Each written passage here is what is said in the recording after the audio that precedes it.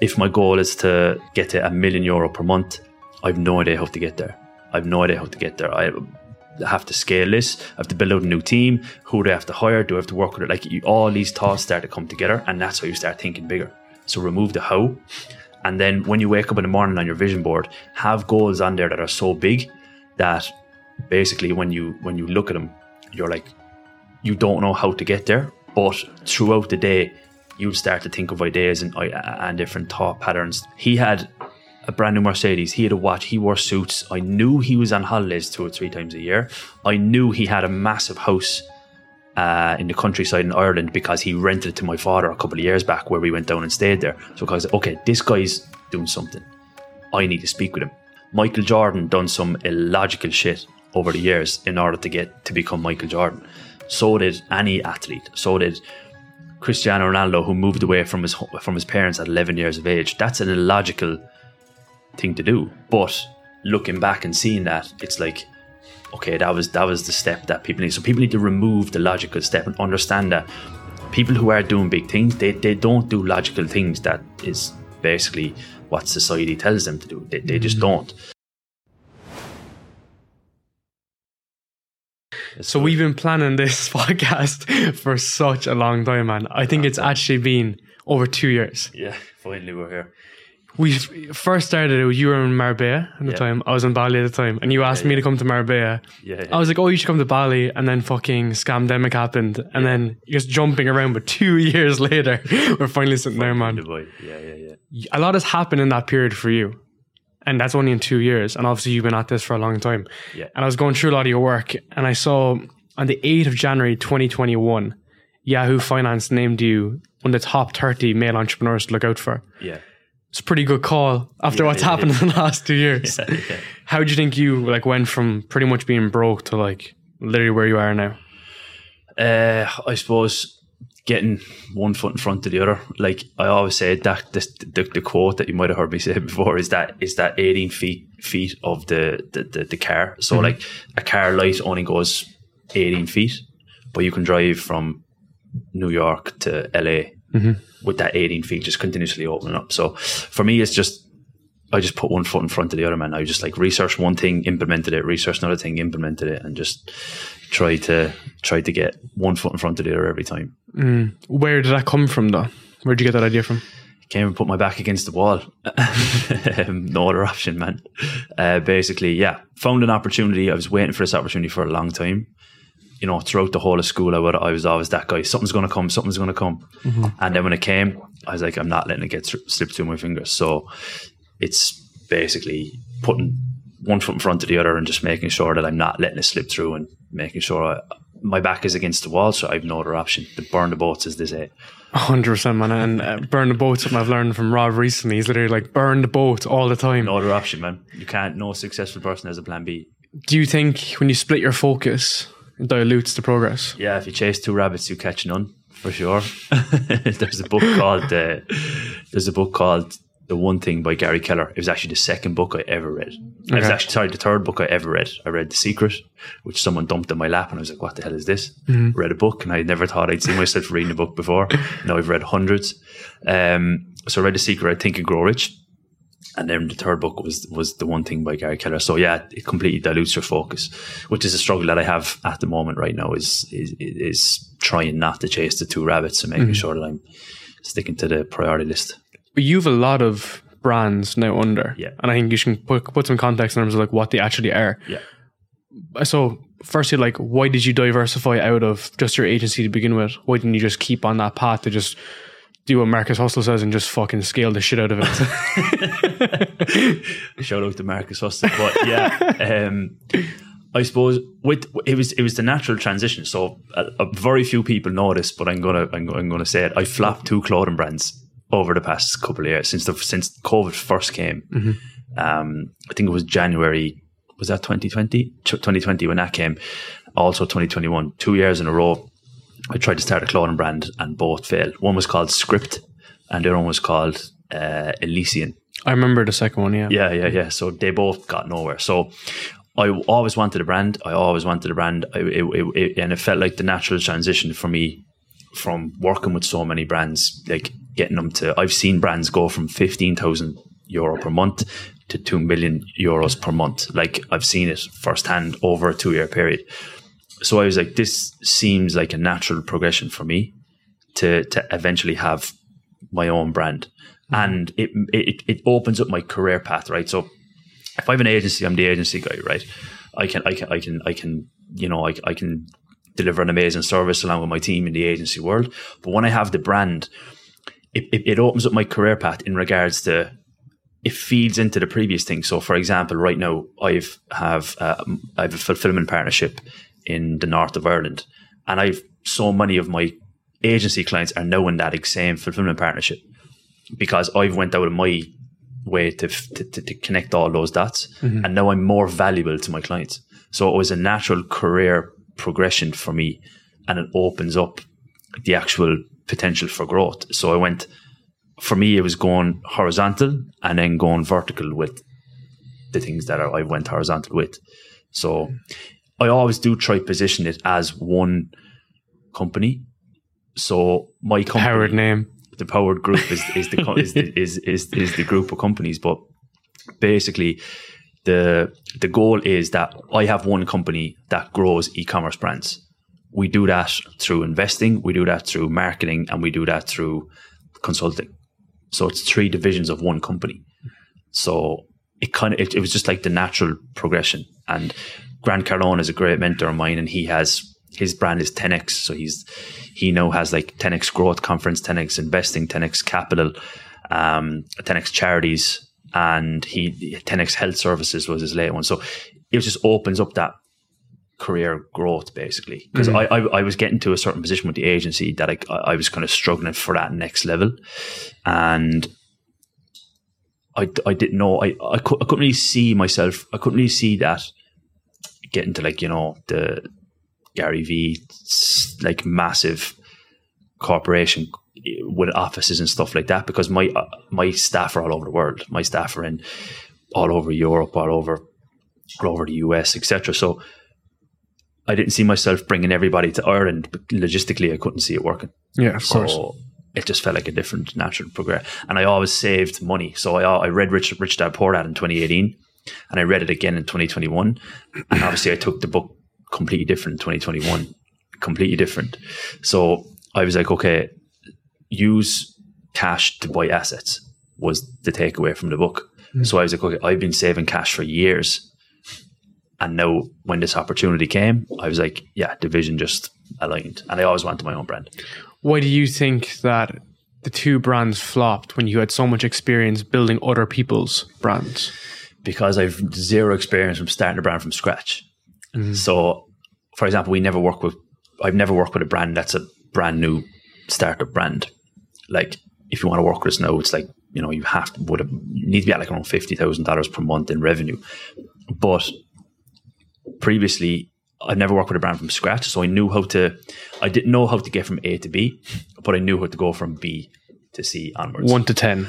Yeah. I didn't know how to actually start at the 1, but if it's at 10, and that's where I had 4 years of experience getting brands from 10 to 100. I didn't have the 1 to 10 experience, but I tried it, and it just didn't work out. But every failure is a lesson, so it was all good. Of course, the main thing is you keep momentum going. Yeah. And you're always rolling, you know what I mean? Yeah. I want to go a little bit back. So obviously we've been following each other for quite some time, but your perspective is very unique. And I think like you've quite a unique perspective on many different things. But how did you kind of break that small town mentality that kind of let's just keep things small, let's not think global, let's not think on this huge scale that now you're operating on?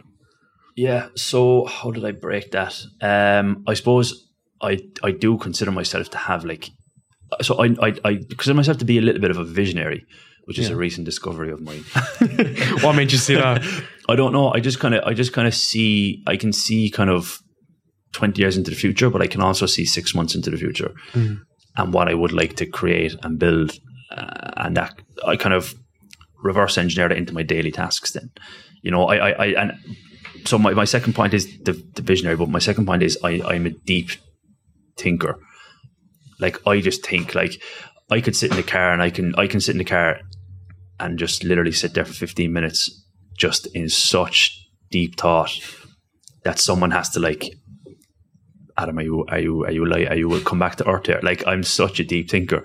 So I kind of just started piecing it together. So I just started extracting information everywhere and figuring out what's possible, and then thinking a plan into place, I suppose, and how I can create. I'm here. I want to get to here.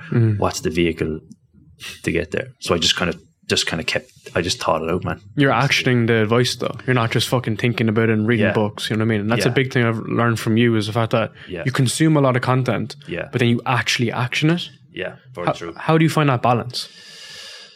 Because I have my daily structure. Like, I'm very goal orientated as well from Bob Proctor. I'm going to probably mention Bob Proctor numerous times out this podcast, but so I'm very goal orientated. So I do kind of reverse engineer the goal as well. Okay. So, for example, my goal might be here. I know I have to take in this information to implement it here. So, like, I've like 60 to 90 minutes in the morning. That's my time, and then after that, then it's action time. So, like, my essentially 9 to 5 hours are action hours. You know, that's my doing time.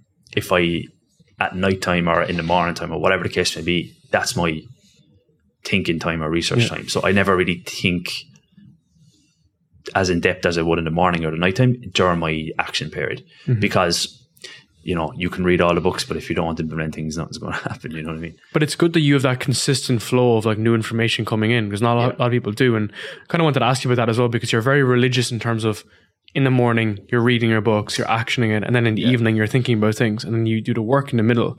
So, like, how do you set your life up for that? Because, you know, a lot of people train in the morning, I train in the morning, and sometimes that might actually gas you for the day a small bit, you know? Yeah. But you've kind of like fine-tuned and found your rhythm, which has really worked for you, because you've all this fucking results and all these outcomes as a result. Yeah.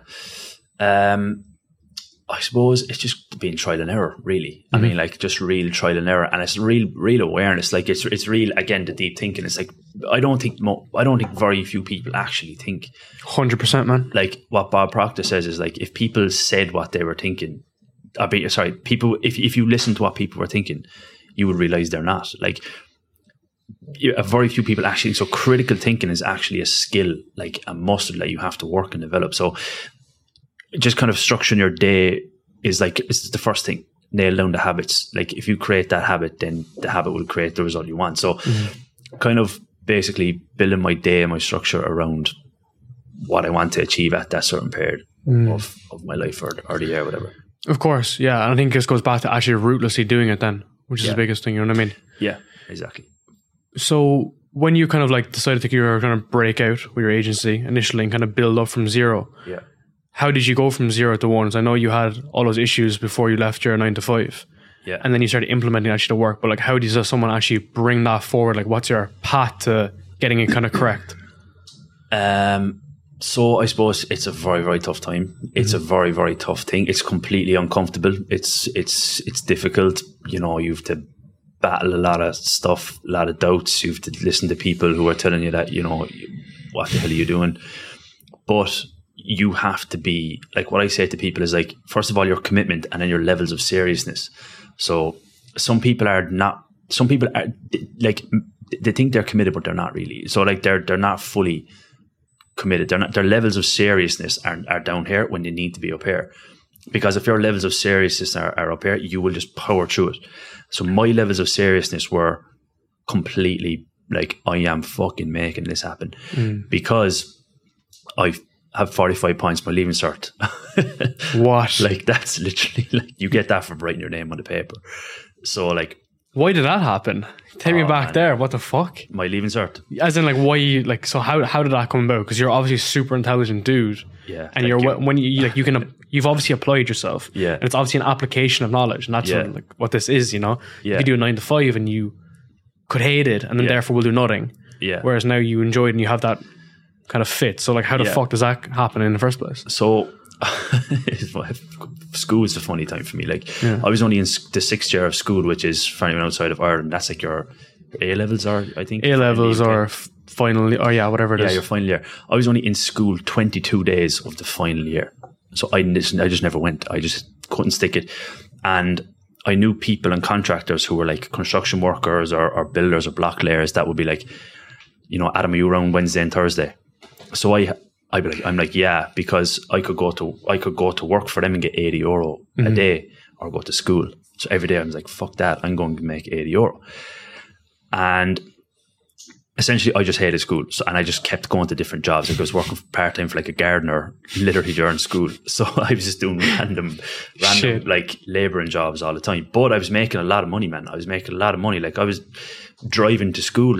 I done my leaving cert in 2014. I was driving to school in like a 2012, like a really nice car that I bought. Like I was driving, like, so whatever I was doing was producing an income for me. So it was starting to work. So basically in school, I was in there 22 days of 6th year, just never went, just couldn't stick it. But I suppose it's very hard to put something in without getting something out. And here's how Tai Lopez completely changed my life.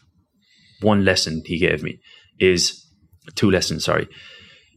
Okay, in school, they're like, you have to, if you don't read all these books, if you don't study, if you don't get really good points, if you don't go to college, you're not going to be successful. Okay. Tai Lopez says, here's my Lamborghini. Here's my mansion in Beverly Hills. Here's my private jet. Here's my lifestyle. Here's my charity. Here's my mother retired. I got all of this from these books. It completely switches the mindset. So it creates that desire, and now you're interested in actually reading the books rather than it being shoved at you with no outcome. It's like that fear. It's like, if you don't read a book, you're not going to get there. Whereas if someone actually creates the desire and the interest for you to go find out information and go study the greatest minds that have ever lived to get the outcome that Tai Lopez has, which is a natural emotional attraction that all of us want, then you will actually commit to it. So school was kind of the same for me. I used to go to a guidance counsellor in school, and he printed off for me every single college course in the whole country of Ireland, every single apprenticeship, every single degree, every single like technician role, every single like corporate growth, like big stack of pages. I used to come home at night time with a highlighter. Nah, don't want that. Maybe I'll be an engineer. A week would fly by, then like, I don't want to be an engineer. Fuck that. I have no interest in being an engineer. Like I could never attach myself to something. So then basically I couldn't commit to anything because I had no interest. So I just couldn't commit. So I just bounced around in careers. So because I had no interest, teachers would call my mother and say, like, get Adam into school, like, he's behind. But I had the ability to catch up with everybody in a week because it was never an intellect, it was an interest thing. So because I couldn't commit to anything, I couldn't put my potential into it. What made you interested in what Tai Lopez was selling though? Because it's no ceiling to your career. You can put, and you determine the outcome. You've no idea what can happen. It's literally, and it is like right now, as we were just saying there before we started, I'm 26. Like, I'm 4.5 years into like my own, I suppose, career now. At the end of my lifetime, I'm hoping to set my family and my future generations up for their future life, like kids, grandkids, etc. My life purpose and commitment is to put a vehicle for them to be in the next phase of their life. So I couldn't see that avenue from any other option that the guidance counsellor was working with me with. So because maybe I saw that from what Tai Lopez was bringing me, I was like, okay, fuck, this could be it.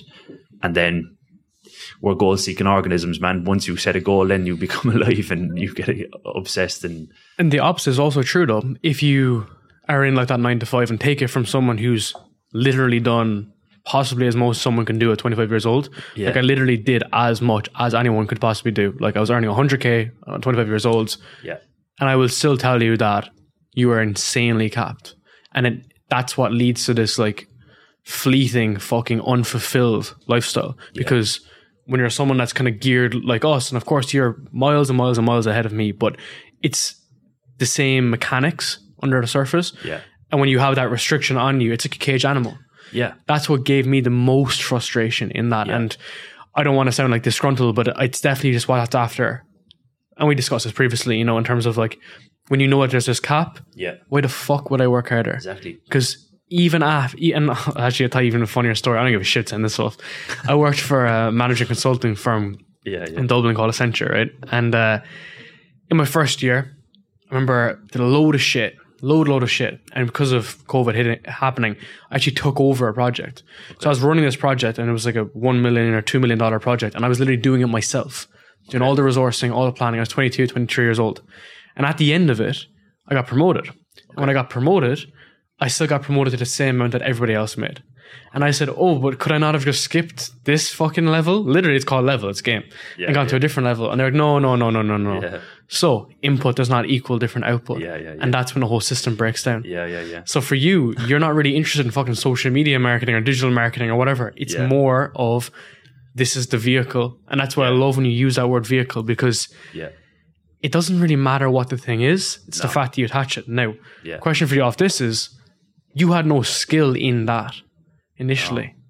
So how the fuck do you fine tune that skill to be able to drive something forward like that? So I suppose that's the first step, is getting the skill. You have to get the skill. But like from the previous question, you go to college to get a skill and you sell your skill to your employer. Whereas you can, that training is not on your clock. Yeah. Whereas the training of personal skill sets is on your clock, because you can spend like anyone right now can spend the next 6 weeks every single night learning something, and you will be fucking phenomenal at it in 6 weeks if you 100%. Commit to it. If you don't watch movies, if you don't do whatever the fuck you do at nighttime, you commit. So for me, it was the Ty Lopez course. I bought Ty Lopez social media marketing agency course, and that's a 4-month course. I'd done it twice in like 2 months. So I was non-stop. I was like locked away every single night on a broken computer. How does this work? Rewinding the video, watching it again. How did he create this Instagram, Facebook ad? How did he, write the headline? How did he design this? I just watched the video back, watch it again, write everything down, rewind, watch it again. Study the mindset program, study the business program. How the fuck do you send an invoice? I didn't have a clue to do that. I used to have to watch lessons. I used to have to watch YouTube videos. How do you send an invoice? What is an invoice? Like, how do I put tax and VAT on an invoice? Like, I didn't have a clue. You know what's the best thing about that is when you do it, you're like, it's done. I don't need to relearn it. Exactly. That's the best feeling. Yeah, exactly. And that's a phenomenal thing. So if it's on your clock, you can commit to it, and you can spend the next 6 weeks nailing a skill, because when you nail a skill, that skill is going to benefit your life so massively that it's worth we're trading time here. Like, our life is just time. No one knows how much time we have in life. Our life is just simply time. So what is Bob Proctor, for the second time, his term of happiness and success is the transaction for time, for something worthwhile of your time. So like actualizing what your time is gone into. Whereas if you're putting your time into something you don't like or you don't love, you're going to be unhappy. But if you're actually selling your time and your mental energy every single day for something that you really, really desire, you're happy. 100%. You're happy then. So 100%. It's like your time is all we have. Like, people need to realize that time is all we have. So if you're selling your time for something you don't like, of course you're going to be unhappy. Mm-hmm. It's like giving away your last money in your bank account for something that you don't want. Mm-hmm. Time is much more valuable than money. So having the time into something that you want will make you push to achieve the skill set at an expert level much quicker. I want to ask you about influences. Yeah. So a lot of your mentors, I guess, were some of those bigger guys. So like, can you talk to me about that? Because those guys were millions of steps ahead of you. And there's this kind of like, trend, I guess, on Twitter, on fucking all different platforms, like, oh, you don't want to be like the top of this certain category, you only want to be looking at people a couple of steps ahead of you, which is a good point. It's a very valid point. Yeah. But for you, you had those like mega fucking names. Yeah. How beneficial do you think that is versus just people that are a couple of rungs ahead of you? Massive, huge. Because again, I did have kind of some like, I suppose, semi mentors back in Cork that were like, you know, just in all different corporate careers, right? And what they were telling me was very, very different to what the Grant Cardones, the Ty Lopez, the American mindset. Were telling me. Yeah. It is, man. It's the thinking big. Yeah. So it's like trying to make that quantum leap, trying to multiply yourself. There's a book called U Squared, fantastic book. It's about multiplying your own effectiveness to quantum leap ahead. Not really just kind of going semi-sideways. Eventually, you know, you don't want to get there you don't want to get there in 30, 40 years. You want to get there now. So it's like going that bigger kind of leap and bound, kind of thinking big, I suppose. So I was kind of I just got so obsessed with like Grant Cardone mentor interviews and like his kind of mentorship tips that I just watched interviews all the time. I just kept soaking in, and I still do, to be fair. I'm always listening to something like, so eventually when I kind of just kept downloading all their thoughts into my own brain, and then they kind of just became part of my day-to-day 100% operations. It's subconscious then. You're just fucking, you're moving with it. Exactly. I like the fact that sometimes it's subconscious, but sometimes it's actually conscious, that it actually kicks in hard. Yeah. And one of my good mates who I just released a podcast with called Ned Phillips, so CEO of a $50 million company. He's a fucking genius guy. And he says, so he's an ultramarathon runner. Yeah. And one of his mentors has said something that it's acceptable to say nothing if you're suffering. Yeah. It's not acceptable to whine, but it's admirable to revel in the pain. Okay. And I fucking always remember that when things get difficult. So when things are really difficult, if you take it on and really run with it, and you're like, this is shit, I'm going to keep on working on it, and you just put your head down, you get it done. Now, I'm not saying like not fucking discussing like how it feels or whatever, but just understanding that this is when everyone's given up, and this is the more difficult point, and that comes to my actual conscious whenever I'm training, whenever I'm working on something, whenever if I'm doing difficult podcasts and preparing for difficult podcasts, it's like this is the breaking point where everyone else is giving in. I like that. That's very, very good. I'm halfway through a book called Relentless as well by Tim Grover, and very, very similar thing. It's like he positions people as closers and cleaners, and the cleaner is the person who goes past from good to great. So it's like when it gets tough, now you're starting. Yeah, that's when you're starting. So quite similar to that point. I want to talk about some of the challenges you had with the agency in the beginning. Yeah. So of course, like where you are now is fucking, you know, it looks great, whatever. But what were some of those challenges when you're getting your first client? Like, how would you help people position themselves to start tailoring up the first couple of clients, the first couple of thousand in revenue? So again, I didn't even know kind of all this type of stuff back then. Like, I didn't know like starting a business was such a daunting term to me back then, because no one in my family or any of my network ever had a business before. So I was like, it's just a very, very daunting term. So I kind of just removed that. And again, going back to the one thing that book was a massive help for me. I was like, okay, what can I do right now? Like, what can I do right now? And there's a thing. It's like in 5 years, in 20 years, in 5 years, in 6 months, in one month, and today. It's like you create a domino effect. Mm-hmm. So I was like, okay, what is the one thing I can do? Okay, what's something that most businesses need? Okay, most businesses in the local area need new customers coming in. How do they do that? Okay, if we can advertise in a 20-kilometer radius, giving somebody a really good offer, and when they come into the store, into the clinic, into the shop, give them something that will have them coming back again. And I was like, okay, that's really, really good. So I wrote out like, okay, and my second client was an optician. So I was like, okay, an optician. Sorry, my third client was an optician. My second was like a bar restaurant. So I was like, your first was a barber. First was a barber. Yeah. So for example, for the three of them, I done the very basic maths. I was like, okay, for example, if you're an optician, if you buy glasses, if you come in for a checkup and you get contact lenses, that's a monthly subscription. If you get glasses, it's going to cost hundreds, whatever the case may be. Okay, so if I can get someone in their door for like €15 and they end up selling €300, that's a 20 times return. Yeah. And I was like, okay, I've done the maths, and I wrote this out loads of times on paper, because my biggest fear at the time, I suppose, was looking like an idiot, for people to be saying, your man, you know, Adam remember back in the day when Adam thought he could start a business. Yeah. That was my fear. That was something that I was like.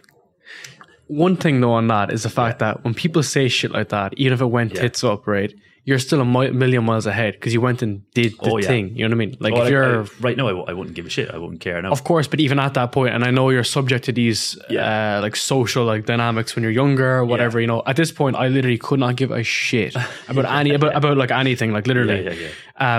But of course, like in the earlier stages, like you're very like susceptible to what happens in the space. You know? So like it would be much better to have tried and failed, and failure is only a temporary stop anyway, rather than never trying at all. So like if you're trying, respect to you, fucking hell, like hats off to anybody who's in that phase right now of starting from scratch. Like, I know what it feels. I bought a broken laptop from a Polish guy who didn't speak any English in a warehouse in Cork that I found on Dundee for €200. It's such a Cork story. Yeah, and I came home and the thing took like, it sounded like a hairdryer. It took like 15 minutes to come on. So I know, just me and that laptop and Wi-Fi in my room, like I know I'm starting from scratch. I know how tough that is, and it's like, it's just mentally terrifying. You're like, what the hell am I doing? Is this actually going to work? It's just constant doubt. So if you're in that phase, keep going. If you are someone who is, you know, basically trying to make it happen right now, and you're in that phase, just keep going, keep getting better and better and better. And so that when I had mathematically mapped it all out for the client, step one. Step two is building the confidence in myself that I know I can actually get this result that I've mathematically mapped out. So when I had that mapped out and know I was so confident in delivering the service, all I needed was someone to speak to. So when I could start to speak to someone, I was like, look, here's the maths. I was like, here's the maths. Does this all mathematically add up? They say, yes. Okay, here's what I can do. Here's the strategy to achieve this mathematical business growth, which is a result. So I'm the person to do it. For me to bridge this gap for you, I think my first client was like $400. So I was like, it's going to cost $400. She was like, okay, it sounds quite good. And I was like, what? I was like, what do I do from here? So I had to go home, figure out to send an invoice. I had to go home and figure out all these things. So for the first client, I would mathematically make sure it all added up. Or if it's not like a revenue growth service that you're offering, if it's a video or if it's organic or whatever the case may be, is having this solution to whatever you're doing. If is this solution going to be worth it for you? How can whatever you're trying to deliver be worth it to who you're trying to deliver it to? So I just really logically toned it all back down and made it super simple for me, which made it super simple for the client. And then I got one, and then I just started thinking of creative ways to speak to restaurant owners, business owners, again, found the optician, things like that. So I just basically said to everybody in my network, if you say this to your employer, your manager, your boss, I'll give you 50% of the first month's fee. So they were like, fuck, that's amazing. How much do you charge? Okay, the first one's 400. No, the next one's 800. So like, if someone connected me with their employer, I went down, had a meeting, charged them €800. The invoice comes in, I send them $400 straight away. They made €400 for making the introduction. So just out of the box, making it happen. And this is why your back's against the wall, because I was at home making sure this has to happen. I had no other option. You know, man, I love that. When you are gaining that confidence, how do you realize that, like, okay, there's longevity in this? Because researching the market, I was like, okay, realistically, we're advertising on, like, advertising, marketing budgets for companies is going nowhere. Companies are always going to spend to increase their business growth. Okay, that's going nowhere. Okay, Facebook, Instagram, Google, YouTube, Snapchat, TikTok, they're going nowhere. They're just the fucking platforms. They're irrelevant. Yeah. They're not going away. So connecting those dots, okay, advertising, businesses are going to need to advertise to continuously grow. These platforms are going to constantly evolve and adapt. So I know that there's going to be an avenue for both to keep going. So I could just see that in the future. I was like, I could just see this is where it's going. I mean, like at the time, Gymshark just blew up. Like Gymshark blew up. Like Gymshark was massive. And when I rewatched the Gymshark journey from say 2013 to like 2018, I was like, it's all online. Everything here is online. They don't have a store. So I'm like, is this going to be the new thing? And that the e-commerce world then took off in COVID and stuff like that. So I could kind of, from so much research and putting so much in, downloading all this information, I could kind of make a strategic estimate of what I thought was going to continuously happen. You know what's interesting with you is the fact that you built all of this without much of like a social media presence. No, I had 800 followers on Instagram, and it was just my friends. And they were irrelevant, you know what I mean? That didn't contribute towards the... Which is quite interesting because like most people now, I don't know, is it like 2023 and onwards that like they'll check out whether it's your LinkedIn or your Twitter or your company page or whatever. But you did all this legwork with literally is nothing in the back end. There was no aura around you, so you had no skill, which you obviously learned, and then you had no presence. And you've obviously been doubling down on that recently. How do you acquire those clients without your name being out there? That's a big struggle for a lot of people. Yeah, it's very, very tough. So I suppose like I think I'm quite good at like maneuver myself into the right circles. So for example, my father was speaking to his like health insurance guy. He drove a Mercedes. He wore a Rolex. I was like, okay, I need to speak with this guy. Get rich by making rich people richer. Yeah. So I was like, okay, this guy, he knows something. I rang my dad. How can I speak with him? Rang your man. He was like, oh, I'd love to speak to you. Yeah. What do you do? And he was like, oh, my best buddy owns a recruitment agency. He'd love constant leads coming into the business. He doesn't do any advertising because he told me recently. I'll give him a call there and see if you can speak with him. That was my fourth client, €1,500. €1,500 for a client back in my fourth client. I thought I made it, right? So I maneuvered myself into that circle by having a perception. Okay, this guy drives a whatever was it, 2019, maybe 2018. He had a 2018 Mercedes S-Class, whatever the best one is anyway. I can't remember. He had a brand new Mercedes. He had a watch. He wore suits. I knew he was on holidays 2 or 3 times a year. I knew he had a massive house in the countryside in Ireland because he rented it to my father a couple of years back, where we went down and stayed there. So I was like, okay, this guy's doing something. I need to speak with him. Got his number, rang him, and then he introduced me. He was like, oh yeah, that might work. My friend has a recruitment agency. My other friend owns a coffee distribution business. And I just started connecting with all. So he started passing me on numbers. And then he was like, geez, this young fella here is great. He's ringing all his friends. This young fella is fantastic. He's after getting you. So they're a recruitment agency for like Eli Lilly and stuff like that. Massive. So like if they get someone a 24-month contract, their commission there is like 18 grand. I think it's like 10% of the annual salary or something like that. So it's like €18,000. So I was getting him leads, people looking for jobs for 50 quid. And he was selling them basically an $18,000 product. So the recruitment agency owner was ringing that guy and telling him, this young fella's fucking brilliant. So then that guy was ringing more of his friends saying, Jesus, I have a young fella here. He's brilliant. He's doing something online. I don't know what he's doing, but it's working and it's bringing more business in here and everyone's happy. Do you want to chat with him? 100%. So it's creating your own luck, man. You're getting into those environments and you're creating your own luck. I think it's quite interesting though, because you stayed local for quite some time, which I'm quite like surprised about in some regards, because like most people would look at an American market or UK. Like all of my clients are US, bar like a couple, but yeah, mainly US. So that's quite interesting how you had such dominance in and not necessarily a small market, but like a local market. Yeah, and then you were able to scale out of there. Yeah, I suppose I didn't even know, man. I didn't even know. I was just trying to get that 1%. I was just looking for the compound effect. Yeah. Like I was just trying to get better.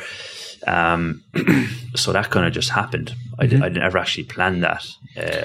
What about your fulfillment? So when you're constantly like leveraging up and trying to get better, and this is a big thing I want to get into as well, is like how do you ensure that you're always hitting your targets, always having a nice smooth back end? Like, how does that work when you're at the early stages? Yeah, so that's a daunting task as well. So again, when I got the first clients, again, for weeks I was like watching the Ty Lopez videos, and as I said, he was literally going through an exact tutorial how to set up an ad on Facebook or Instagram. Yeah. And I was like watching it, go back to the start, watching it again before I go to bed, watch it 2 more times. So I was ready to create this Facebook ad in my sleep, like with a blindfold on. I was ready to do it.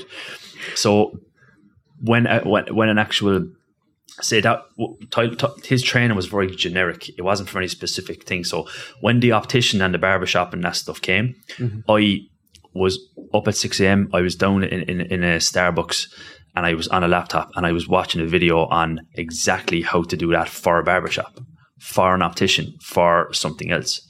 And basically I was able to bring what Ty Lopez was teaching plus my own research into the fulfillment for the client, and basically just, I suppose, did loads, figured out what worked and what didn't, and just kind of made it happen from there. What about the pricing? So we were chatting beforehand about Zarek, who I was going to podcast with him recently, and a big thing that he's pushing is obviously like rev share. But of course, you're at the early stages. You're trying to get your pricing right. Like, how did you scale your pricing? That kind of just comes, and like every time, I suppose over the years, it's just been every time there's a new client, it's €500 there, like every time. But that comes with like expertise. Like I'm like, okay, what we're doing is valuable enough for we deserve to charge this, and we should be charging this, because if I don't charge this, I'm not going to have a player talent in my company, so I have to charge this. So I think with the pricing, it was like, okay, we made one of our first ever e-commerce clients, we made them like an extra €80,000 in a month. And I was like, okay, if I'm making them €80,000, in my head, I was like, okay, let's say they have a 40% margin. That's X amount. And then I'm saying, I can charge them this, including all the ad spend, VAT, fulfillment, all the other expenses. They're still making massive profit here. So I kind of just basically mathematically stripped that back. What's the service worth? What's the value? Here's the value. And then again, bigger clients, bigger spends, bigger results in return for them. Again, adding on another service, and just basically been able to increase the fee from there. We do have rev share clients right now. We do have, big retainer clients that are just flat fee retainer. Yeah. So yeah, that kind of just came as the clients got bigger, the budgets got bigger, things like that. We just kind of, you feel it out. As you go, what I mean? Yeah. But I suppose I had kind of a guidance from Ty Lopez from day one. He's like, get to a place where you're charging clients €5,000 per month minimum, and like he was like, you can eventually work with massive clients that you charge more, like that you charge rev shares and $10,000 to $15,000 per month. So it's kind of just having that borderline guidance, and then just kind of implementing it then step by step. Yeah. So as I was discussing, like, you didn't have that audience. Yeah. So how were you able to kind of bring the outcomes you were bringing for other people to like new clients? Like, what is it? How were you able to kind of build up those like, testimonials, case studies, so that you can go for the 15, 20K big day clients? How does that come about? I suppose I don't know, man, to be honest. I just kind of, I suppose I kind of got one client that was, I suppose COVID started coming in. So it probably, my first e-commerce client was probably a good couple of months before COVID came. And I just got connected to that person from another person who I was speaking with. That was not long ago, man. No, hell. Yeah. And he was kind of like, are you doing any, like, what's your structure with advertising on Facebook, Instagram, Google, etc. for your brand? And he was like, oh, the girls in the office just might, spend €20 and they were just like boosting the post. I was like, no. I was like, you can do so much more here. And he was like, oh, really? He was like, someone told me about that I should be doing this. I'm actually quite interested. And I was like, yeah, let's have a meeting next week. And then we chatted over. I was like, look, a very, very small fee. Pay me €1,000 per month for now. And let's try it for a month. And he was like, okay. And then we made him 80 grand. So that was a long-term client then back then. And you haven't had any clients really churning out of that process then as a result, Yeah, exactly. So like, if you're actually, it's very, very simple. Like it's very, very simple. We'll make you multiples back of what you pay us. Like it's just that simple. There's no, like, that's all of our focus. Like on the top of for the agency, on the top of the website says revenue driven results. Like it's just increasing the revenue for an e-com brand. We've all our own strategies to do that across the board, but it's very, very black and white. The revenue is growing. Yes. Thumbs up. It's just simple as that. It's just that simple. Like if people are looking for all the other metrics and they're looking to grow followers, or they're saying, our cost per click or average order value, stuff like that, we work on all that, but the goal is to get the revenue up. And if we do that, that's what we do. If we don't, we'll tell you before you tell us, and we just grow your revenue, man. Like it's just that simple. How have you seen your revenue grow over the years? What was the kind of trajectory? How did it grow? I suppose it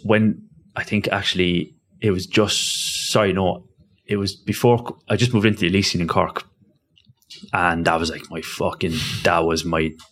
dream board, like the Elysian in Cork, like the biggest building in Ireland. That was my dream apartment. And I suppose one day I actually was I was working for ages, and I just checked my Stripe, and there was 11k in 30 days.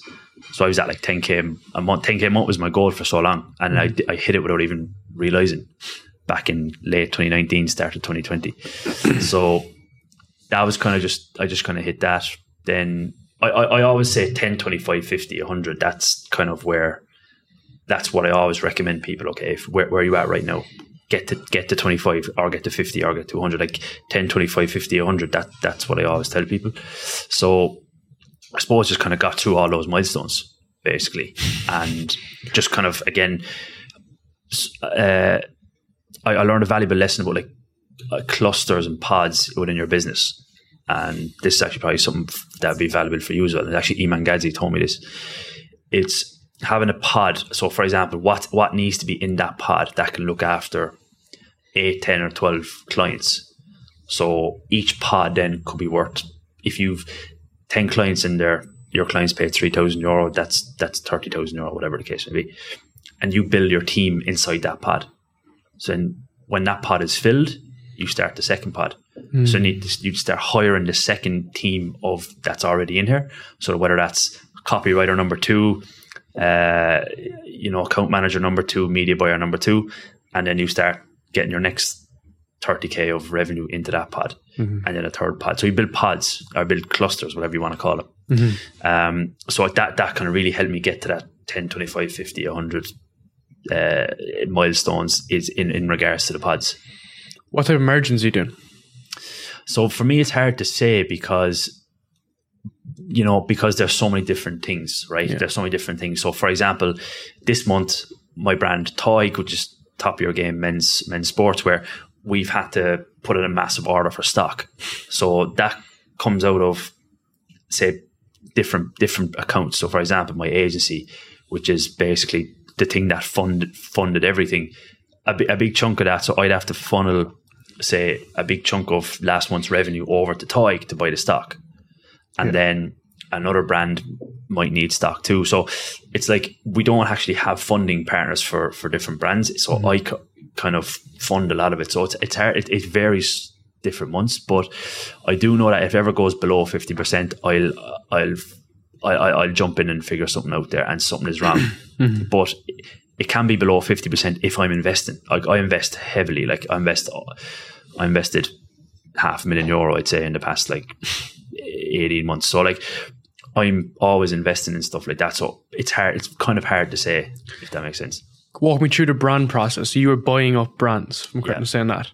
How the fuck how do you do that? That seems like a private equity scenario whereby you need to look at projections and so everything. Private equity is a term that I've seen bouncing around the past 10 months. I never knew what it was before, and it's kind of like the back when I was trying to get my first clients. That term freelancer, I'd never heard of that, but essentially I was a freelancer back then. Okay. So now that I'm investing in brands and buying the brands, I suppose that is technically, I don't know, is that technically private equity? Well, valuations. Yeah. So effectively, like it just kind of happened. As I said, I was stacking my money for a long time. Like I would always be very, very financially like diligent. Like I would never spend more than I basically could afford. Like I would always be very, very kind of frugal. Like my parents would say, we'd give Adam €5 to go get his lunch, and he'd come back with his lunch and €20. So I'd cut someone's grass on the way to the shop, or I'd do something on the way. Okay, I would. That's fucking sick, man. You know, like one of the neighbors would say, Adam, when you go down to the shop, get me milk, bread, etc., and here's a €5 yourself. So I would do all that type of stuff as a kid. So I'd be very, very frugal with like financially frugal. So I don't know if frugal the right word. Maybe like more just intelligent, just kind of more. Yeah, more like just aware. Like you had a good awareness. Yeah, like people would say, my family would have said, like Adam's definitely going to be an accountant. You valued $1 or €1 equivalent. You were able to do that, whereas because you probably didn't have a lot of it, same as me. Yeah, like you know what I mean. My family didn't have much money, and that's the reason why. Yeah. I'm very much driven towards this, and also I'm very interested in the accumulation and distribution of wealth, you know? Yeah. So that probably goes back to the deep thinking thing. I was like always deep thinking, okay, I'm going to need this money in the future. Like, and because I had a goal, and because I flopped 2 clothing brands, I was like, I'm still not giving up on that idea. Now I have Toy, Top of Your Game, which is my clothing brand. But I bought that. I didn't start it. So I was like, okay, I'm going to need this money. An opportunity is going to come where I need this money, right? Yeah. So I just kind of kept waiting for an opportunity, and then I was supposed to work with this client, and he was like, I'm not sure what to do. I kind of have another idea. I might need a career change, whatever. So we just sparked the conversation and jumped on a call. I got my CFO on a call, and he was like, yeah, let's do it. It's a good valuation. The money is there. Mm-hmm. You can do it. So how do you integrate with someone like that? Like, how do you take over that company? Very hard. Why is it so difficult? Paperwork. Yeah. Obviously, this was a UK company. I'm in Ireland. It's a massive kind of change because the company was due VAT returns, and we had to get like different. So we were bringing it over to say the warehouse that I partner with in North of Ireland. So Isaac had to change all that contractual agreements. Mm-hmm. That had to change with all DPD and DHL returns. Like it was a massive thing. All the ugly shit that are just so bad. I underestimated it so much. But it was all a learning curve. It's all a learning curve. That's why software is just so clean. You know what I mean? Yeah. And even acquisitions of software, which are bad enough as it is, like of a tech company, like the biggest issue you have is the employees. Like, what do you do with them? Yeah. You know what I mean? Like the culture fit, all that kind of shit. But it's not like the actual underlying fucking infantry, like the physical asset. You know? Yeah, that's the difference. Yeah, exactly. So it's a massive headache. So why did you do it? Why? Yeah. I just felt that it was the next thing, man. I just felt it was the next thing. It was like something that I had envisioned. It's something that my gut, my intuition told me it was right to do. I don't know. Like, yeah, people say to me, "Oh, you should have kept scaling the agency." I'm like, yeah, that's for you. My goal was not an exit. My goal is not like, I don't have a specific like get ahead in business goal. Yeah, I have a goal of like creating interests and building something that I am investing, I have a vision for, rather than just having a specific kind of a continuation of the next thing, you know? Mm-hmm. Not that I was getting bored or anything, but it was like, I can see something bigger here, and this is the vision that I have, rather than this vision. So it just kind of felt right, felt like the next progressive thing. And what are you doing in that brand now? Like, how are you building it? So effectively, the brands are, again, designing new products. So obviously I have a team for all this. Like, I don't actually do the day-to-day management of the brand. I couldn't, right? It's not enough hours in the day. But like, the brands have teams, the brands have, we have a designer, we have content creators, we have a network of like UGC creators, we have a Shopify partner. Like, there's a lot, the brands are being worked on, I suppose, through a team as a whole. So there's a manager in each brand. I have a partner in each brand. And it's just, the brands are just kind of, again, building products, different marketing strategies. There's a shoot for one of my brands today. So they're just growing, just trying to grow the brands. Yeah. Which is hard, very, very hard. But it's enjoyable. You have the team behind you though. Yeah. So you're not doing the 0 to 1 stage that you struggle on. No. Yeah. That's the stage that I don't know. You can just integrate, scale the shit out of it from here. Yeah. I want to ask you about that vision board. I think that's very, very interesting. Or I never really heard about it. Where did you learn that from? The vision board. I learned that it came from Bob Proctor. Yeah. I thought that was so interesting, man. I was checking out some of your other work. I thought that was incredible. Why has that been helpful for you? Like mapping out, are they numeric goals or are they more like abstract as well, whereby they're not actually like tied into a specific metric? Yeah. So every person should have two goals, a professional and a personal goal. So your goal needs to be the Northern Star, and all of your other goals fall into place when you hit that goal. So, for example, if your goal is to buy a new house, if your goal is if your goal, and there's different types of goals which I'll get into after, but if your goal is to buy a new house, okay, that might fall into place if you double the revenue in your company. You can buy a house then. Whereas if your goal is to just buy a house, your mind be focused on buying the house, but you might not build your company. So you could potentially go semi-sideways for a period of time. So there's three types of goals. Goal A is something that you've already done. So for example, if your goal was to move to a new country, you're living in a new country right now, you've already done that. You don't need to grow as a human, as a person to get there. Goal type B is something that if this, but that, if where, there and everywhere, if I can connect all these dots, this can happen. And goal C is your C goal, which is your fantasy. It's like you've no idea you've removed the how. You don't need to know how it's going to happen. You just need to know this is the vision board. Set your subconscious mind on the target and then start thinking day to day. So when you wake up in the morning, look at your vision board, throughout the day, then thoughts will come to you and say, you know what, if I actually did this, or if I actually invested over here, or if I actually did this, that could potentially be the next phase to my C goal. Because when you set a goal so big that you've no idea how to achieve, then you'll start to get there. So for example, right now, if my goal is to make another 20,000 euro per month in revenue, I know I'll sign 4 clients, boom, I'm there. Whereas if my goal is to sign is to, get to €1 million per month, I've no idea how to get there. I have to scale this. I have to build out a new team. Who do I have to hire? Do I have to work with it? Like all these thoughts start to come together, and that's how you start thinking bigger. So remove the how. And then when you wake up in the morning on your vision board, have goals on there that are so big that basically when you look at them, you're like, you don't know how to get there, but throughout the day, you'll start to think of ideas and different thought patterns to move towards. And then you'll grow as a human, as a person, you'll grow so that you know how to see the avenue to get there. So that's kind of So the C would be something that's more like longer term. So like $1 million per month, for instance. Of course, if you do $1 million per month, there's 100K, there's 500K, whatever.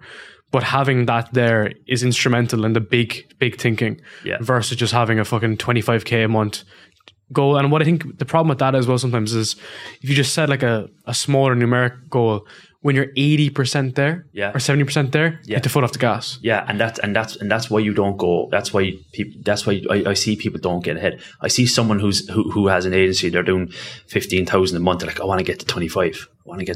I'm like, that's not that hard. I mean, like time is going to get you there anyway. Just keep doing what you're doing for another. You're going to get there with time. You're not. You're like if you're going. You're going kind of sideways there. You're not growing as a person there. So the goal is to grow, not to get. So you get by growing.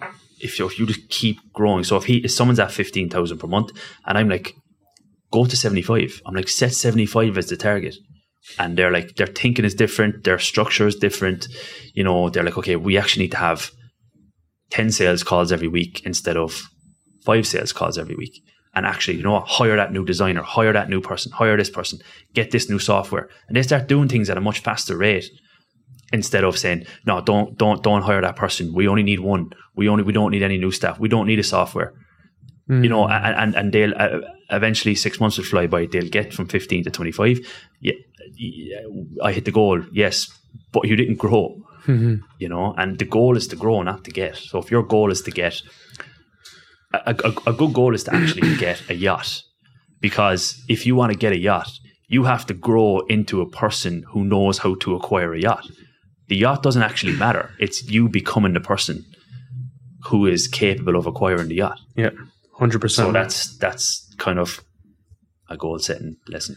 Man, that's unbelievable, because I just don't think anyone's thinking like that. You know what I mean? No one thinks about it like that, because everyone's like, oh, goals, whatever, but it's all bollocks though, you know what I mean, to some degree, you know? Yeah. But the way you're framing it makes it unbelievable, but also believable at that point. And it can be very personal. You can keep it within yourself when you post on fucking Twitter, like. Yeah. You don't post on Twitter, but yeah, I mean, like it does sound people. I think a lot of people need to do work in removing the logical part of the brain. That needs to go. Get it out of there. How? By having belief in the mentors that you're speaking to, and having reading autobiographies. So if you read autobiographies, you will understand Michael Jordan done some illogical shit over the years in order to become Michael Jordan. So did any athlete. So did Cristiano Ronaldo, who moved away from his parents at 11 years of age. That's an illogical thing to do. But looking back and seeing that, it's like, okay, that was the step that people need. So people need to remove the logical step and understand that people who are doing big things, they don't do logical things. That is basically what society tells them to do. They just don't. So if you can remove the logical part of your brain and have faith and belief in someone who's credible in telling you what to do, then you can do it. So for example, Ty Lopez, he's credible. He's done it. He's done everything that I want to do. When he was telling me something, if he told me stand on the side of the road with one hand on my head and a hop on one leg, I would have done it all day. I just did not question it. So I just done what he done. I done what he said. And that's why it clicked though, because you had that bigger vision. And man, I've recorded 147 podcasts, and a lot of people aren't thinking like that. Tell you that much. And a lot of guys who are VC backed, big companies, the VCs telling them, oh yeah, you need a high growth startup, and then they're thinking, then it happens, but they're not thinking in that mindset. So you talk about the logical brain and kind of pretty much brainwashing yourself into that process. How do you kind of do that process without, the interference of other people around you? So if it's a small town, if it's in Ireland or whatever, or friends, family, a partner holding you back. Because you're single, if I'm correct. Yeah. And you're in Dubai, you're in your room, your fucking clean out room with nothing in it. So this can happen more organically for you than someone else. Yeah, but I had to put myself in that. Yeah, of course. I had to so back in Cork, I had to cut myself off from everybody, unfortunately. And these are my best friends for life, and this was the hardest part of it all. That's why I didn't know who you were until you were in Marbella. Yeah. Because I didn't know, and you're younger than me. Yeah. I'd never heard of you, seen of you, because I didn't know of you at all. Yeah, so I had to cut everyone off, man. And I mean, childhood friends, people who I'd been on holidays with, I would walk into their house without a key, that level of friendship, because every weekend they wanted to go out and party and spend loads of money and be hungover on Sunday and Monday. I was like, I can't do that right now. I just can't do that. I have to switch something around here. I have to make a change for myself. So I had to cut off everybody. That was very, very tough. Very, very tough. Get a lot of backlash, a lot of who does he think he is type thing. So that was very hard. And you have to kind of go through a lonely phase. But I actually only read 2 or 3 days ago, God will put you by yourself so that he can get you on the right path. It's a lesson from the Bible. God will, if you need to change, or you need to get a lesson, or if you need to get a certain message or be taken away from an environment, God will make you alone first, always. And then he will put you back into a better, more fitting environment. So yeah, just kind of had to go through that lonely phase. Have you always been religious? Yeah, very religious. I've Holy Mary tattooed all down the left hand side of my body. So both my grandmothers were very religious.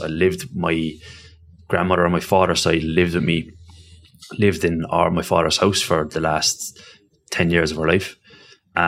So like every day was like, it was religious. Like, so she went to mass, like church twice a day. It was all lessons of God. It was very much like, Adam, did you pray today? And I'd say, no. She's like, if you don't start praying, there's going to be a black mark on your soul. And I'd be saying, oh, I know, I'm going to pray. Did you go to confession? Like, make sure you're praying, like be on the right side of God, like be on the right side of faith, be on the right side of religion, of higher power. Like, don't be a degenerate living outside of what God wants you to live like. So yeah, as my grandmother kind of, I suppose, brought that for me in life. And like, she'd have like rosary beads that I have with me right now. Like in my suitcase whenever I travel, I have like holy water and a little mini Bible that all came from my grandmother.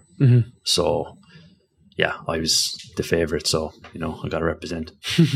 It's interesting though, because not many young men from Ireland have kept up like any faith at all. Yeah, I don't know a happy atheist, man. Yeah, I don't know a happy atheist. They don't exist. Why do you think it's kind of? Well, do you think it's kind of phasing out in Ireland? Yeah, of course it is, man. Yeah, it's horrible. Like, it's horrible to see from someone who has their faith. Like, it's horrible to see. It's like you need to have, like, how can you behave as a good person when you don't think anyone's watching, when you don't think there's no karma coming for you, when you don't think that when it all comes to an end, when you don't think that you're going somewhere after this life, when you don't think your spirit's going to transition into somewhere, when you don't even know you're a spirit. Again, people don't even know who they are. That's the problem. People don't, like, you say to people, oh, I'm Adam. I'm Adam in a body. No, Adam is my name and this is my body. If it's my arm, my leg, my body, like Bob Proctor teaches, who am I? Who is my? And like, that's your spirit. That's your spiritual being. We're in a physical body. That's going to eventually deteriorate. But your spirit, you can't destroy spirit. Like, spirit is energy. So that will transition somewhere. And if I didn't know all that, I probably would have less belief, which means I'd probably be less looking after my actions, I suppose, because if I felt like no one was watching me, or I'd nowhere to go after my life on earth, I just wouldn't really care what I did. Whereas when I educated myself and I know there is a higher power, there is, from what the physical eye can see, there is a lot more to you, to me, to everybody. Then I can behave as a good person, have karma on my side, and I know I'm going to transition into going somewhere after this. How do you keep up like your faith now in Dubai? So I just make sure I pray all the time. Don't be godless. Be like, I live my life basically that I know I'm being watched by God. I don't do people wrong. I don't do fucking bad stuff. Like, I just make sure that I'm living life by God, and I know that I'm just not going to block any of my blessings. Do you know what I mean? Like, there was also times where I was going to bed at night and I was praying, like, God, if you please make this work for me, I'll make it work for everyone else I speak to. And like, that's the promise I'm going to keep. So like, yeah, just pray, just be on the right side of God, like, just be a good person, basically. 100%, yeah. It's very interesting to observe, though, like the view on like religion, especially in Ireland, like Christianity, is the fact that like it's changed so much, and then in other cultures, obviously, like it's gained more like media popularity, which is obviously a good thing in many regards, because people are becoming more connected with it. But it's just one thing where in Ireland it seems like it's going the opposite direction continuously. Yeah, it's sad, man. Yeah, and my mom is very religious, like, and she's always like keeping up that faith, and I think something maybe from her family and whatnot, But it's only when I kind of dug deep in your work, I was like, you're the only person that's actually continuing that and you're vocalizing your opinion on it. Yeah. which is pretty good. You know what I mean? Yeah. Like, you're able to, you stand over what you believe in. Yeah. That's all that matters, man. Yeah, exactly. And like, I'll be the one rewarded. Yeah. That, you know, God's favorite. 100%, man. So you talked about helping other people. Yeah. You recently started your community page. Yeah. Yeah. How's that process? Really good, man. Really good. I think we had like 500 or 600 members in the first like 36 hours. Fucking hell. People are in there engaging like mad. I had to turn off the notifications already on every single channel because it's going crazy. People are meeting up. People are connecting like crazy. People are getting help. Mm-hmm. We're having our first call now tomorrow where I'm going to be helping all freelancers. Then the next day I'm going to help all the brand owners. Next day I'm going to help all the service-based business. So kind of separating everybody in there so that we can best help them. And my team is in there as well. So yeah, it's going really well, man. People are connecting. That was my goal. I wanted to bring that to Ireland because I feel like there's all these groups in the UK or the US, and there's groups everywhere. Like out in Dubai, I'm in a bunch of groups, but I think that there's none in Ireland. And like, there's so many people who DM me now in Ireland. They're like, "Hey, Adam, I'm getting started here. I'm doing this. This is working for me." And I want when I was first starting, I had nobody really to kind of speak to. Maybe one of my friends, like a videographer or something, but having everybody in the one group is going to be massively beneficial. So I think it's like probably 50% Irish in there right now. Why do you think Ireland lags behind this stuff? I don't know. I actually don't know. Good question, man. I really don't know. I think it could be the education around it. Because like, yeah. For instance, my girlfriend is from the States. Yeah. Her dad grew up homeless. He retired at 30. Yeah. Because he was in medical sales and made millions and millions and millions by the time he was 30. And he grew up with the idea that, like, you should have your own business. You should mind your own, build your own thing. Yeah. Because you don't own anything for anyone else. Yeah. And that was instilled in her. And she's built her own businesses. That was instilled in the son. He's 21 years old, pretty much a millionaire at 21. Yeah. And that culture is just there and it's just normal. Yeah. And when I speak to her mom, it's just normal, Yeah. And I think same in the UK. Before that, we were discussing like different types of like why Ireland is kind of lagging behind with entrepreneurs and stuff. But we were also just discussing about like the nature of who listens to like our content. Yeah. And why I was saying that like older people listen to like my content in particular is because like they're trying to find out what's kind of like happening, what are like literally younger people doing. Yeah. But the people that are listening are the US people or people that are based in Asia, because I'm based in Asia now full time. Yeah. And it seems like a lot of like Irish people are kind of not catching on as quick to this like online business space. Yeah.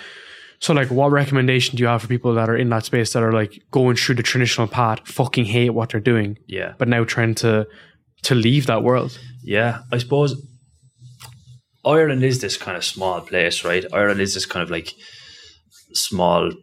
Ireland's very routine. Like, I think Ireland is very routine, but I think you have to get into like you have to go out of your way to get your network. Like, as I said at the very start of the podcast, when I said there's 2 lessons I got from Ty Lopez, the second one was a self-education will make you a fortune, whereas a formal education will only make you a living.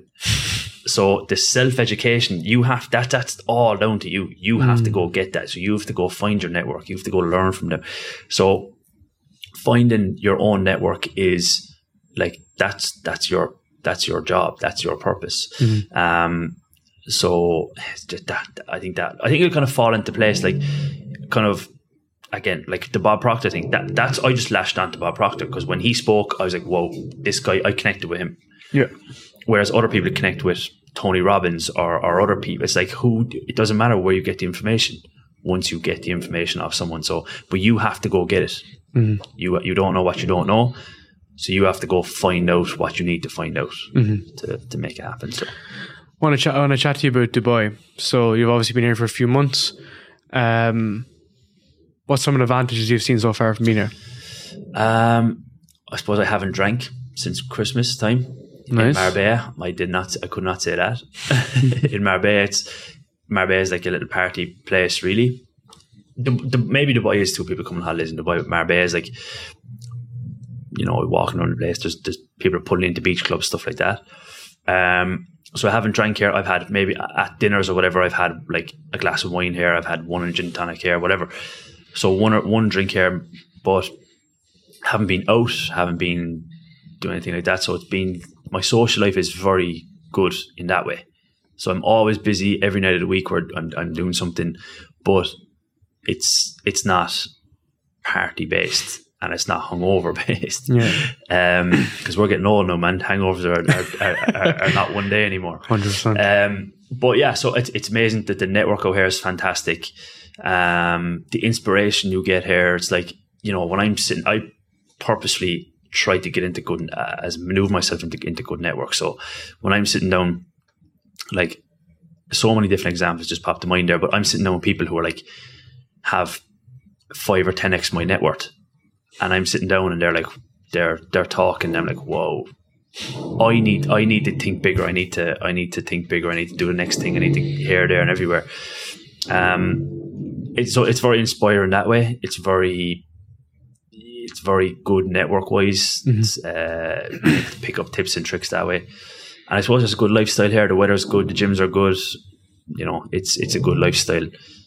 So yeah, I think Dubai's a good place.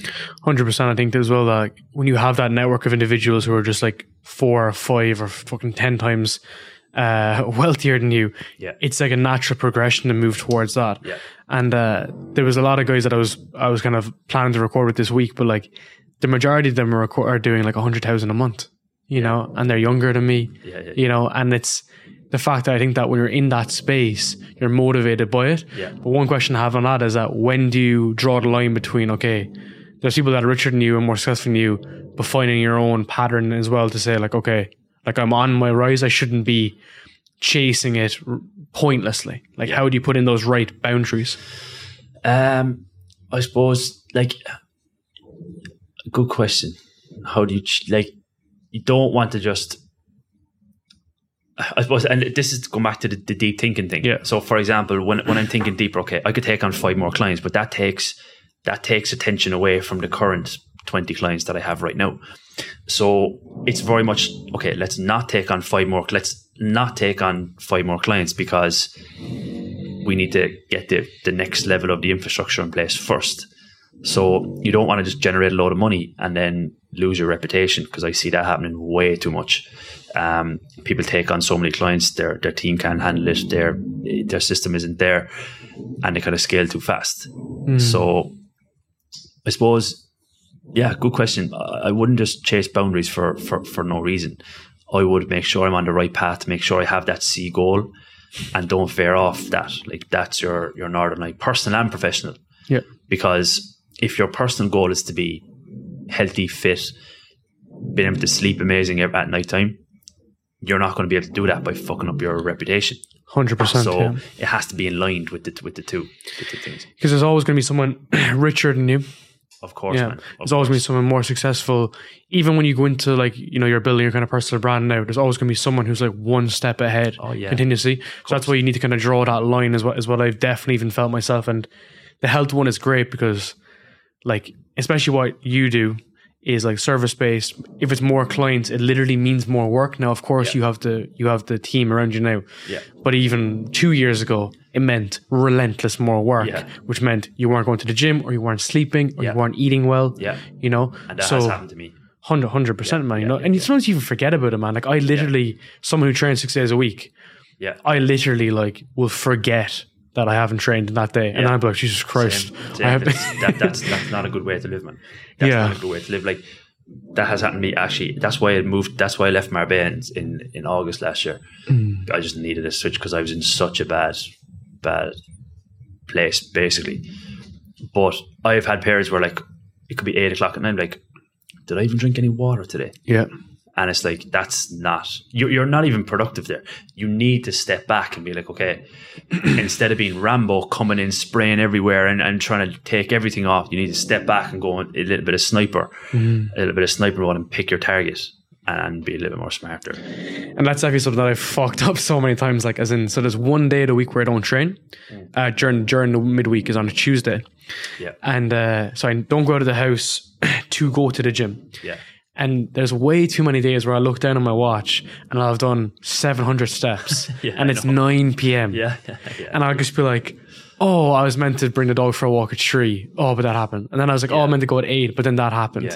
You know? So you just have to be just fucking relentless with how you actually choose your energy. Because of course, like there's more to goals than just the fucking financial side of things. Yeah, yeah. So for me, we use everything as on Notion right now. So on Notion, Notion's basically your second brain. So put everything on Notion, and that helps massively, but it still doesn't solve the problem. Like you have to actually consciously make sure you tick the boxes every day. How do you switch off? To be honest, I don't actually probably fully switch off, but I don't think I want to. I don't know how to, if I'm honest with you. Like I don't really know how. Like I think last night I was awake, like I just woke up at like 3 or 4 o'clock in the morning. I was thinking of something for like fucking 40 minutes, I'd say, trying to get back to sleep. But switching off, I don't know. Like I'm going to Marbella now in a couple of weeks for Rob's event. I'm speaking at Rob's event, and I'm going to try switch off for like that week or two. I'm going to like actually not be on my computer, not be on my laptop. But to be honest, I don't particularly want to switch off. I love switching off.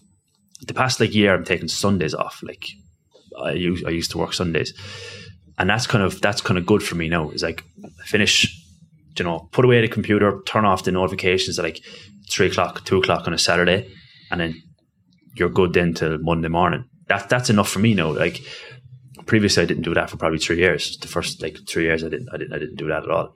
So being able to switch off for me is just kind of Sundays, and it's just kind of I've actually 3 phones now, which is too much. But having like a personal phone that doesn't have Gmail, it doesn't have Slack, it doesn't have my WhatsApps are minimal. So when I'm going out anywhere now after in the evening at like 6 or 7 o'clock, I just take that phone with me, and so that means if I'm out in the evening, I'm technically switched off. So that's very, very helpful. Chris Williamson calls that his cocaine phone. you might have seen that in Mike Thurston video. I like him though, Chris. He's very, very, very, very nice. He's 3 different phones, and one just has like SMS, like not even like WhatsApp and shit.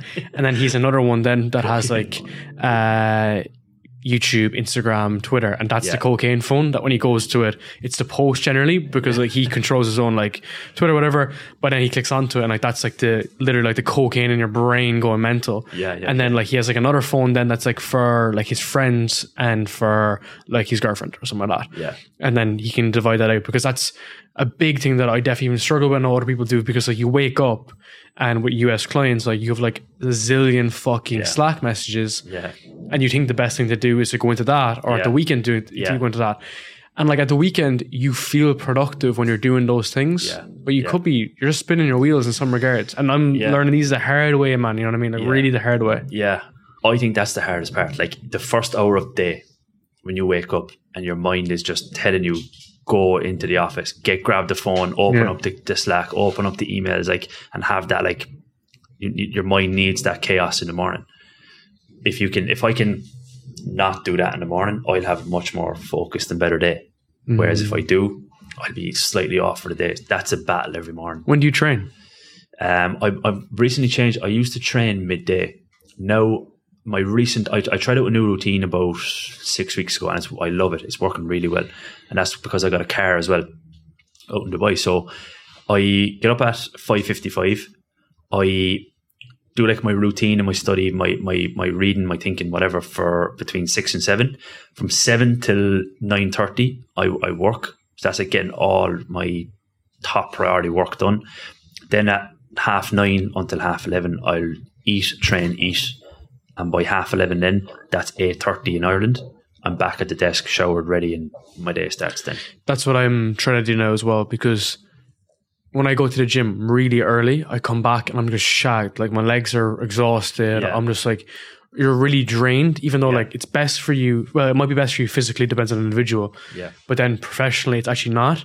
So what I'm trying to do is like wake up, try to avoid the Slack shit, actually do work. And then when that's like finish the heavier part, then you go train, then you go on to your Slack stuff and whatever, or else you can do it towards the end before you train. Because like I don't know about you, but I hate training in the evenings, because one, I don't have to take caffeine at all after 2 p.m. So that means I can't take pre-workout. And I don't know how you feel about this, but when I train in the evening, all the bullshit that went on during the morning is now just in my brain. So I'm training worse. So like I think it's better in the earlier stages of the day anyway. Me too. I'm like, okay, if you can do that work, the first work block.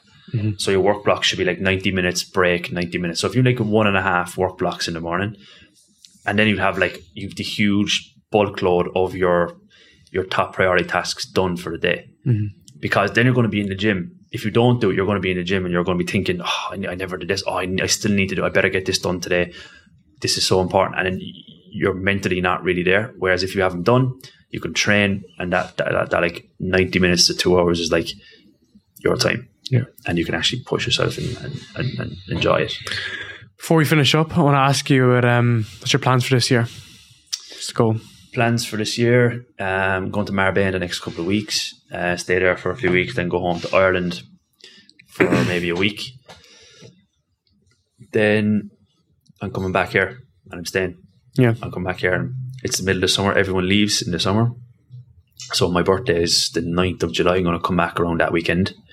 And just stay here, man. Just be in a good routine. Like, won't be too hot.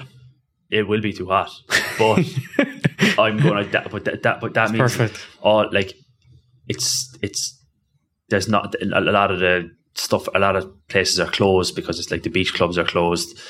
Like, so that's just kind of like that's going to be like work time. That's going to be like productive, good routine style, and that's what I'm most happy with is that time. Like I'm more happier than when I'm in a good routine than when I'm taking time off or whatever the case may be. Jumping from fucking idea to idea. Yeah.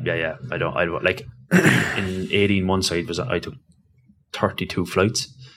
So what? Yeah, so that was from like 2021 and 2022. So for my goal for 2023 is like minimal travel. That's the plan. Man, I want to say a massive thank you for this. I respect everything you've done, man. Respect opinions on so many different things, and like, honest to God, you're actually like a big, even like a role model in what I want to do. And I want to say a massive thank you, man. Thank you, man. Appreciate it. That means a lot to me. More in the future too, man. You too, man.